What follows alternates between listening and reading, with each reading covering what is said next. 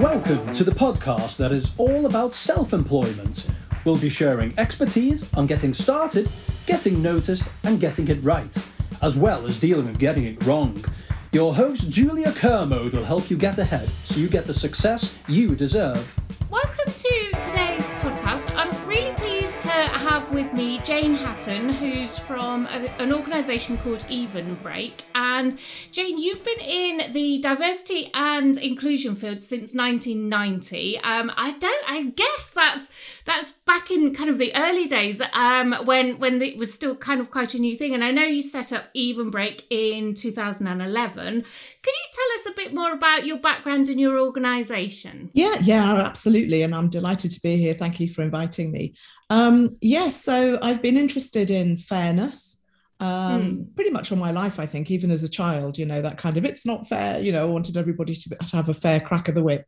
Yeah. And I was in residential care for a while, working as a social worker with children and families.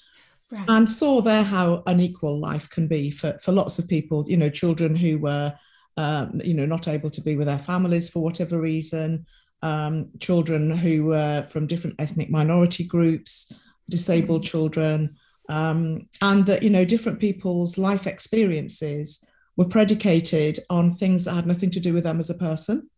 So I was kind of interested, and a lot of the training around social work was around, in those days, race particularly. And it was something that I just felt very strongly about. And initially, I think it was the race sort of debate that really grabbed me. It was around the time of the Macpherson report and the first sort of incidents of, or even mention of, institutional racism within the police force. And after the murder of Stephen Lawrence, and it was it was a big thing. It was huge. I'm a white person, clearly don't have lived experience of racism, or being a victim of racism at least. And so I worked with a black co-worker, and we did a lot of training together and lots of consultancy. And then I moved into a bit around gender, and then the law began to catch up, and then we had laws around sexual orientation and age and other things started to creep in, and then the Disability Discrimination Act in 95. And so it's something that I've always been interested in, but I wasn't disabled myself. And when I talked to employers about disability particularly, they would either say, why would I employ a disabled person? Or a bit more positively, they might say, we recognise that this is a range of talent that we really should be tapping into, but we don't know how to. And when I talk to disabled people, they said, well, actually, we don't know which is which, because every organisation says we are an equal opportunities employer, but actually we know that most aren't, when it comes to disability. And I can remember thinking, somebody ought to do something about this. And then in 2004, I became one of the 83% of disabled people who become disabled as adults. So I had a spinal condition, numerous spinal surgeries, neck surgery, whatever, none of which really worked, and joined the disability community, if there is such a thing. And so this became much more up close and personal now. This was something that was affecting me, that I now had lived experience of. And so through that and all the work that I'd done previously around diversity and inclusion generally, it came up with a colleague with the idea of having a job board that was just for disabled people and just for those employers who were enlightened enough to see us as a pool of talent rather than a problem. Brilliant. And so Even Break was born in 2011, and we decided then that it would be a social enterprise. We didn't want it to be a charity, because disabled people certainly aren't charity cases. But I didn't want to run a business to make shareholders richer. I wanted it to be making the world a better place. And so we're a social enterprise, and also importantly led by lived experience. So everybody who works for Even Break is a disabled person themselves. So that might be mental health or neurodiversity or physical or sensory impairment. And and then it was now. Brilliant. And I really love that. It's almost like having a business with a purpose. And I think that's becoming ever more important to people these days when they're looking at who they want to work for. And I just think that the whole ethos of what you're doing is so interesting. And actually, when you were just talking then, one of the things that struck me was lots of organisations have "we are an equal opportunities employer" on their job adverts, but it strikes me, and I nearly said, well, that's meaningless. I don't know, perhaps it is, perhaps it isn't. What are your thoughts on that specifically? No, it is meaningless as far as candidates are concerned. We did some research a couple of years ago. We were talked to a university, did some research on our behalf, and they asked disabled people, what are the biggest barriers that you face when you're looking for work? And interestingly, by far the biggest barrier and it was over 770 respondents, so it's a significant number of people. Over 80% said not knowing which employers will take us seriously. Gosh. Because everybody says we're an equal opportunities employer, but actually very few are. Some might be doing something around race, but not enough. Some might be doing something around gender, but not enough. Very few are doing anything around disability. It seems to be the poor relation. When you look at the diversity strands or protected characteristics, disability seems to be the one at the bottom of the agenda. And so it's really important for our candidates that, employers make a bit of an effort. So it's not just saying we are an equal opportunities employer, which costs nothing and means nothing, but actually demonstrates that they are serious about disabled, talented disabled people. And so for us, having Even Break, if an organisation pays to advertise their vacancies on a job board that's just for disabled people, that's a pretty powerful commitment that they're saying, we're not just saying that we are an equal opportunities employer, we are proactively targeting that particular demographic of people because we recognise that they bring so much to our organisation.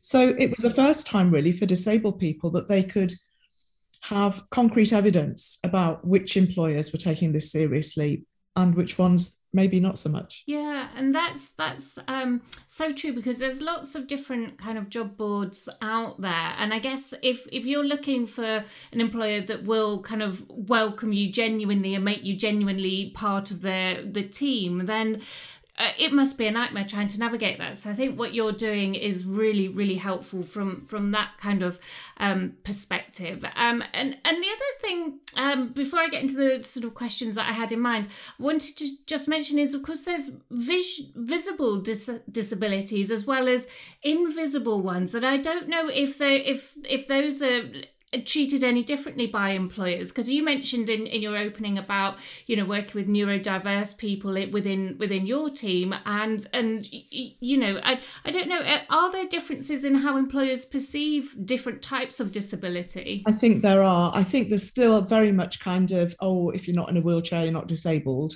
Yeah. Whereas actually, less than 8% of disabled people use wheelchairs. Wow, less than 8%. And, often employers will say, we can't employ disabled people because we don't have any ramps. Okay. And my answer is, well, A, they could work from home. Yeah. But B, what about the other, 95% of disabled people, that they don't need ramps? Yeah. And so, I think there is a difference. And also, I think for people with invisible conditions, which is the majority of disabled people, someone with chronic pain, someone who's neurodiverse, someone with hearing loss, someone with diabetes, or, don't look any different from any, there's no visible indication of their impairment. But actually then that gives them the dilemma of how open am I going to be with the employer? If you're blind and visibly blind, or you're using a wheelchair, you don't have that decision to make because it's going to become obvious at some point. But if you're autistic or diabetic or whatever it might be, have a mental health condition, you've got to make that decision about, am I going to tell the employer about this at this point in the recruitment process? If I don't, then it's going to be difficult for me to ask for any adjustments I might need, so I can't compete on a level playing field. But if I do, are they then going to discriminate against me because they don't understand what it's all about? So it can be incredibly difficult, I think, for candidates, visibly or invisibly disabled, there's always that dilemma about how much do I share with an employer, because what impact is that going to have on my chances going forward? Yeah, and that is a real catch-22, isn't it? Because on the one hand, people, I guess, want to be open and be taken seriously, but on the other hand, they don't want to reduce their chances of getting the job at the end of the day. So yeah, completely. For me, it's a bit of a good filter, because actually it's not just about the employer choosing you. As candidates, we choose the employer. Yes. And if we mention our disability early on and we don't get a favourable reaction, that's a pretty good indication this isn't an organisation I want to work for. Yeah. So in a sense, it's almost a way of us filtering out those organisations that don't deserve our talent. Yeah, that's true. And actually something you said there is quite right in the whole workforce as well, in terms of people these days are choosing their employer much more than they used to, because there are some sectors that are short of workers. And has that affected things from your perspective for disabled people? Yeah, I think a lot of things have changed the world of work, I think, recently. I mean, we had the pandemic, of course, which disproportionately affected disabled people. I mean, 60% of the people who died of COVID are disabled people. Okay. We don't hear that figure very much. We hear about other demographic groups.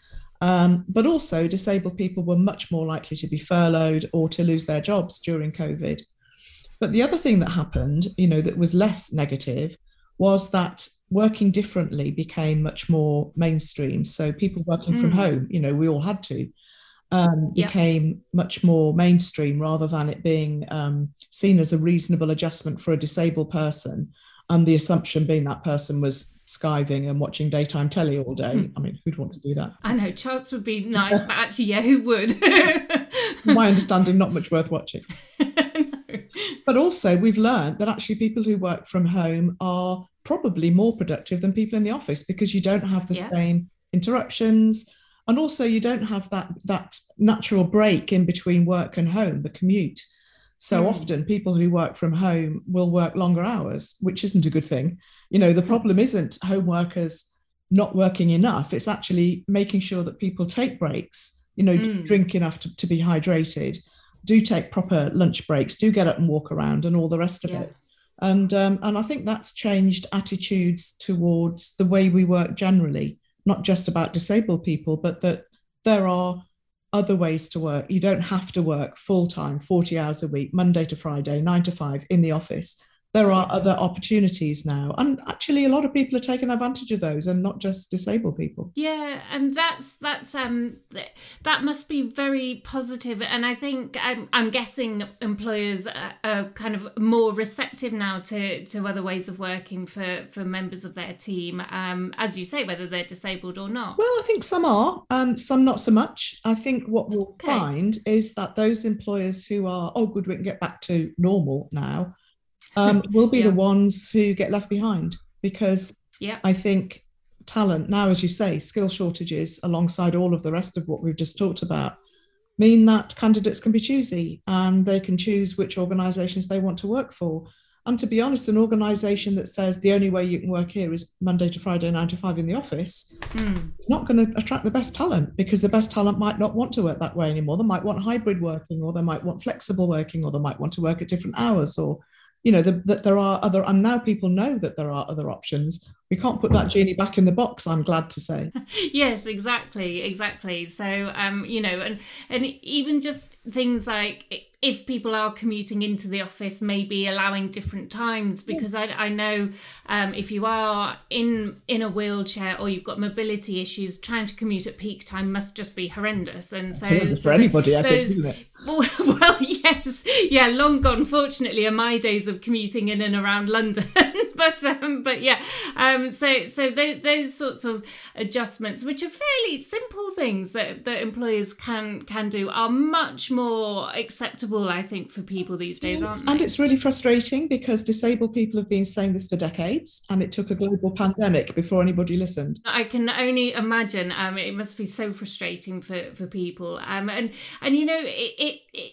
your physical attributes are just one part of you, and they're absolutely not relevant for most jobs out there. So no, absolutely. And disabled people, like anybody else, don't apply for jobs they can't do. No, that's a very good people point. Will say, oh, we can't have a blind forklift truck driver. Blind people won't apply for a job as a forklift truck driver. Yes, this being solicitors or accountants. This sounds like this is a sort of barriers you come up against sometimes when you're talking to employers. They kind of go, oh no, I can't have that, and you're like, well, you wouldn't anyway. Well, exactly. People self-select. And also, I think there's a lot of assumptions that employers make about what people can and can't do. So, if you're blind, you couldn't possibly use a computer. Well, we've got assistive technology these days. Yeah. People can use computers. Who would have said 6 months ago someone who's completely deaf can win Strictly Come Dancing? She hasn't won yet, but she might. Yes. And we learn all the time about things that people can do. They might do them in different ways to the ways the rest of us do them, but it doesn't mean they're not as good, and in some cases even better. Yeah, that's such a good point. And what are there kind of general barriers? I don't even want to use the word barriers because it conjures up physical things, and we know that we're not just talking about kind of obvious physical disabilities. But what are the barriers and obstacles that people come up against then when they're looking for jobs? Yeah, I mean, apart from that big one about which organisations can we trust, I think the biggest one is the perception of employers about disabled people. There's a kind of narrative about, poor people, we really ought to give them a chance. And actually what we say is disabled candidates are premium candidates. Yeah. Because we bring the same breadth and diversity of talents and qualities and qualifications and knowledge and skills as everybody else. But also we have had to face barriers every day of our lives. And so we develop other skills. So resilience, determination, creative thinking, problem solving, all the kinds of things that employers would really welcome. So what we're trying to say to employers to try and remove that barrier is actually, if you're going to be hiring disabled people, do it because you need the talent. Don't feel sorry for us. Yeah. Do it because you need our talent. So I think, one of the biggest barriers is that kind of negative connotation around disabled people. And we have at Even Break, we have a career hive, which is a career support service specifically for disabled people, and we talk about disabled candidates being premium candidates. And one of the things that we say is actually it's not enough just for you to know that. You have to make sure that your prospective employer knows that too. So instead of going into an interview or a meeting with a prospective employer with the view of, oh, please give me a chance because nobody else will, it's going in with the mindset that says, you'd be really lucky to have me because I bring so much extra over and above what your other candidates are bringing with them. And so I think that, that perception about disability is huge. But I think other barriers, as you say, and they are barriers, but they're not necessarily physical. The recruitment process itself can be very inaccessible. So it might be the job board, the career site isn't accessible, or it's an online application, but it's timed. And if you're dyslexic or you have a learning disability or a visual impairment, it's going to take you longer, but that's not taken into consideration. Or, they're looking for experience. Well, it's a bit like your equity card. If people won't give you that opportunity to get that experience, how do you get the experience to get the job in the first place? So I think a lot of recruitment processes themselves have sort of barriers inbuilt, not deliberately, but nevertheless, they can be there. And I think as disabled candidates, we need to be strong in asking for what we need. So maybe challenging sometimes the recruitment process, asking for adjustments.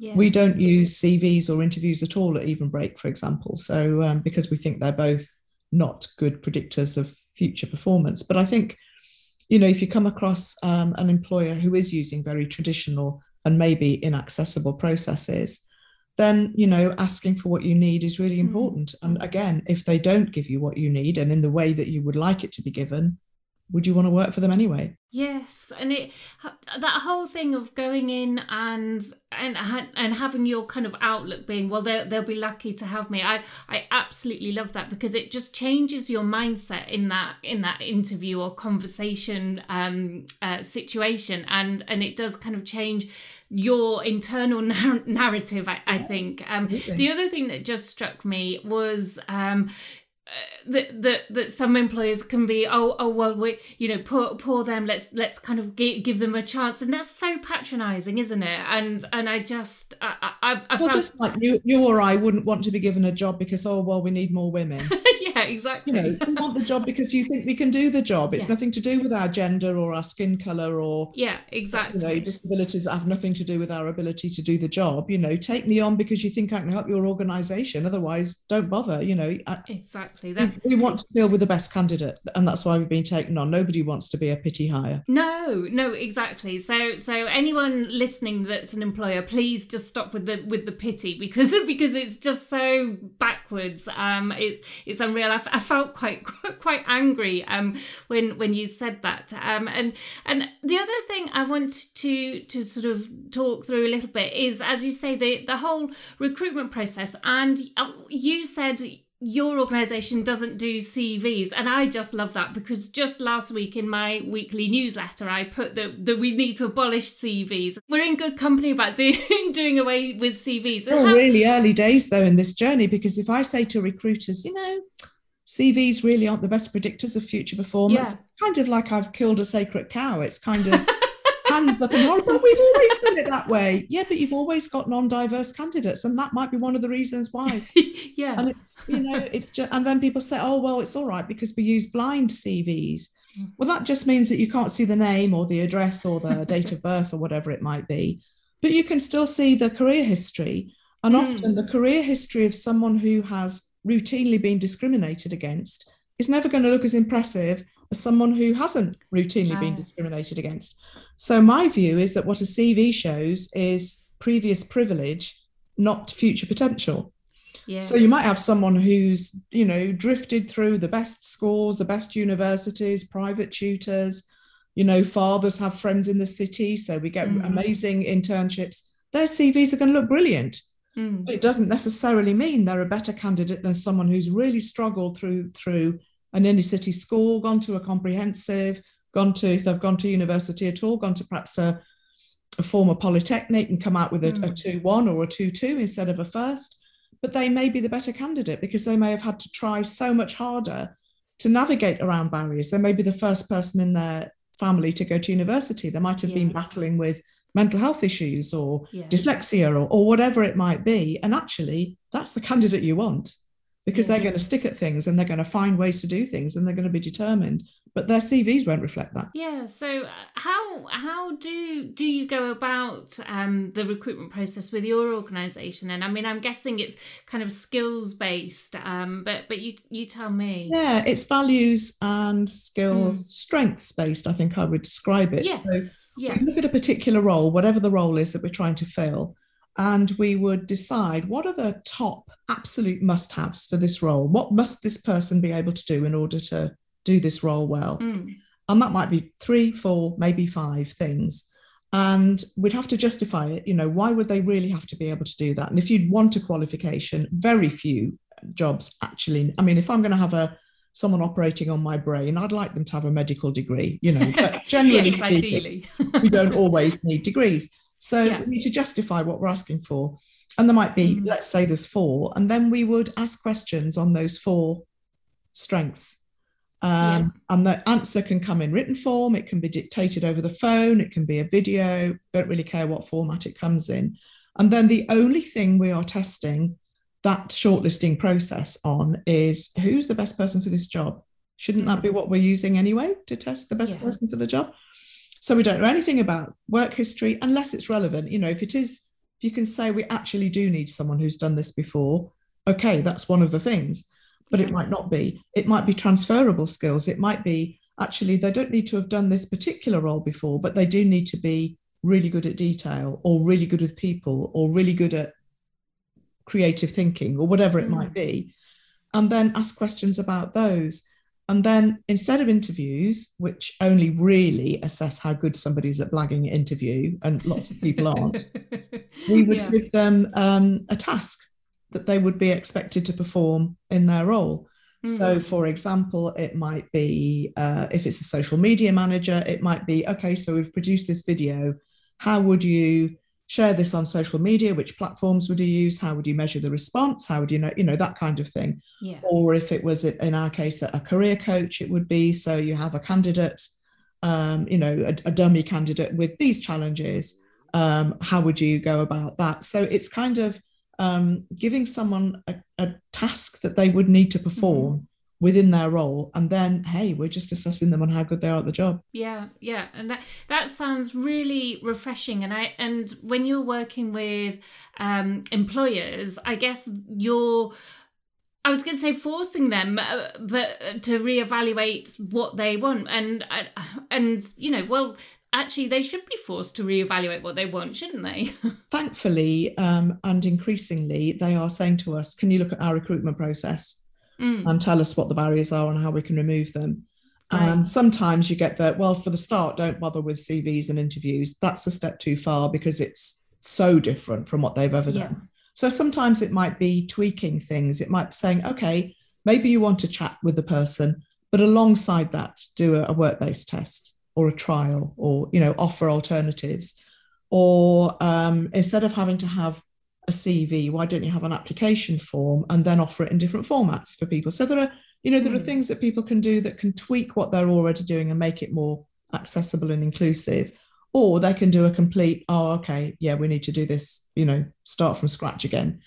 And either of those is fine, really, because it's always, it's improving. It's when they say, we've always done it this way and we're not going to change, is when you say, well, you're not going to get different candidates then, because that's how we're in this mess in the first place. I guess in those situations you must have to say, I'm sorry, but I can't work with you then. If we know that they are going to be unfair with candidates, we would have to tell them. And if we get candidates come to us and say, look, I applied for that job on your board, but I don't feel I was treated very well, we will feed that back, not in an accusatory way, but in a, you need to be aware that this is happening because it's blocking you from accessing the talent that you could be accessing. And it may be that manager needs training or the process isn't working properly, but without that feedback, things don't change. Yes, that's true. And they would never know. So I think that's invaluable, so that they can then kind of move forward and someone else can have a different experience.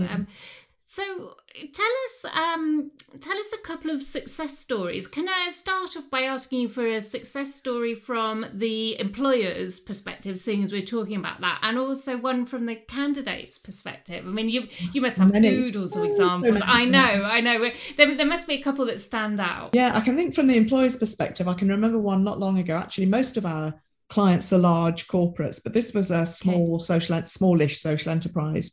And they had 2 roles to fill, and they hadn't heard of Even Break, and they'd advertised on mainstream media, and I think they had 80 applicants for these 2 jobs. And she said, we went through them and not one of them was suitable. They just weren't meeting anything like the criteria that we needed. And so they heard about Even Break, and they advertised on Even Break, same advert, but on Even Break. And they had only 4 applicants. But she said we could have offered this job to any of those 4 applicants. Wow. Because they were just so talented. And in fact, I think they did create another role so that they could actually keep them. We've done that before. We've advertised for one role and we've ended up taking 2 other candidates on because they were so good we couldn't choose between them. And she said, in mainstream advertising, we got 80 pretty mediocre, unsuitable candidates. On your platform, you only got 4 candidates, but they were all brilliant. And actually, any recruiter would rather have fewer candidates who are more suitable than loads of candidates who aren't. So that's one I can remember. And then I'm thinking, I'm trying to think of, there's so many. A candidate who went for a job with, I can name them because it's a success story, Mace, which is a huge construction company. And Jen, who's the candidate, we've done some case studies actually together. She'd had some pretty poor, disabled candidate. She'd had some pretty poor experiences with previous employers. And she found this job on Even Break for Mace.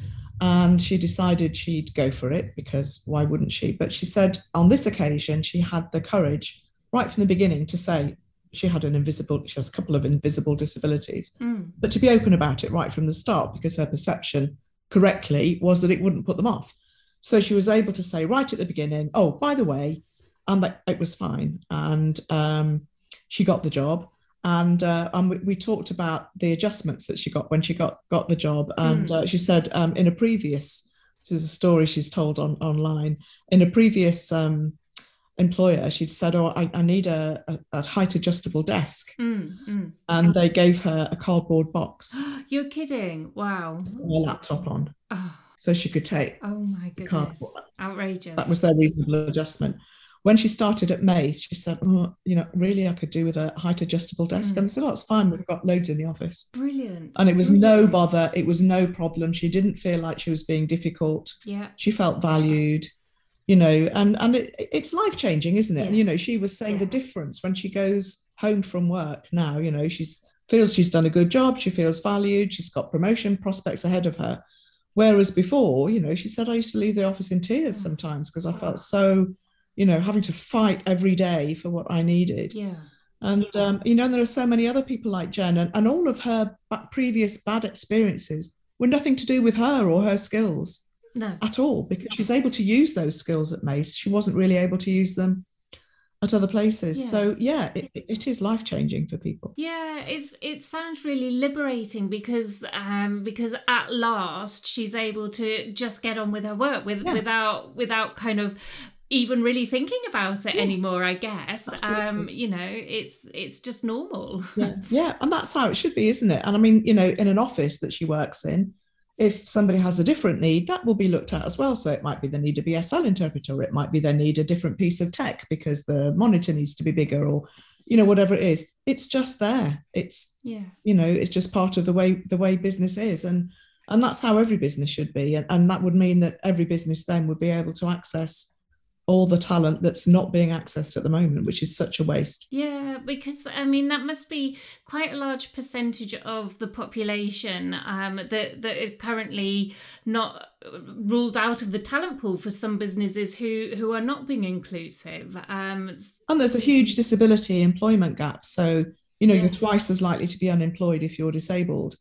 I think it's something like 80% of non-disabled people are in work, only 50% of disabled people are in work.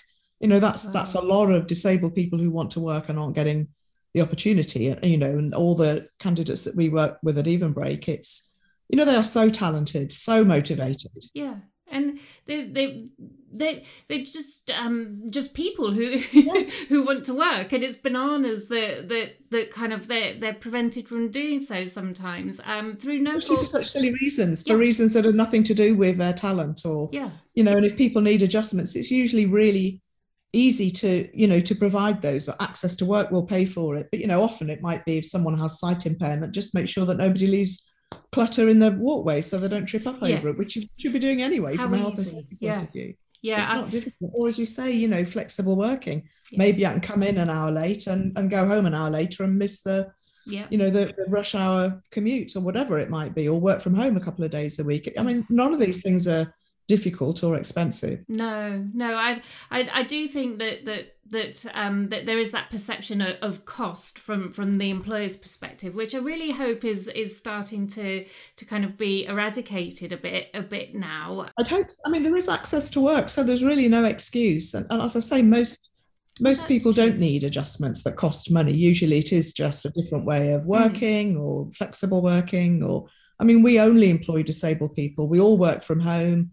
We all have access needs. But we've used access to work. So if someone needs a different monitor, or if they need some coaching, or they need taxis, whatever it might be, access to work pays for it. So there isn't a cost attached.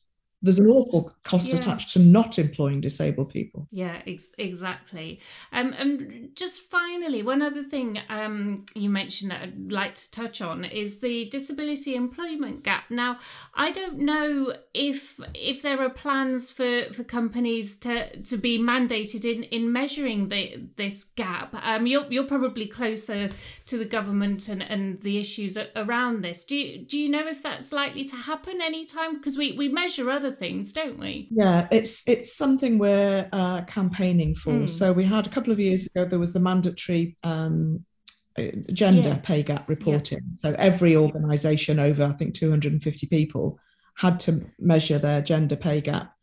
At the moment, there's a very, very strong campaign for doing the same thing around ethnic diversity.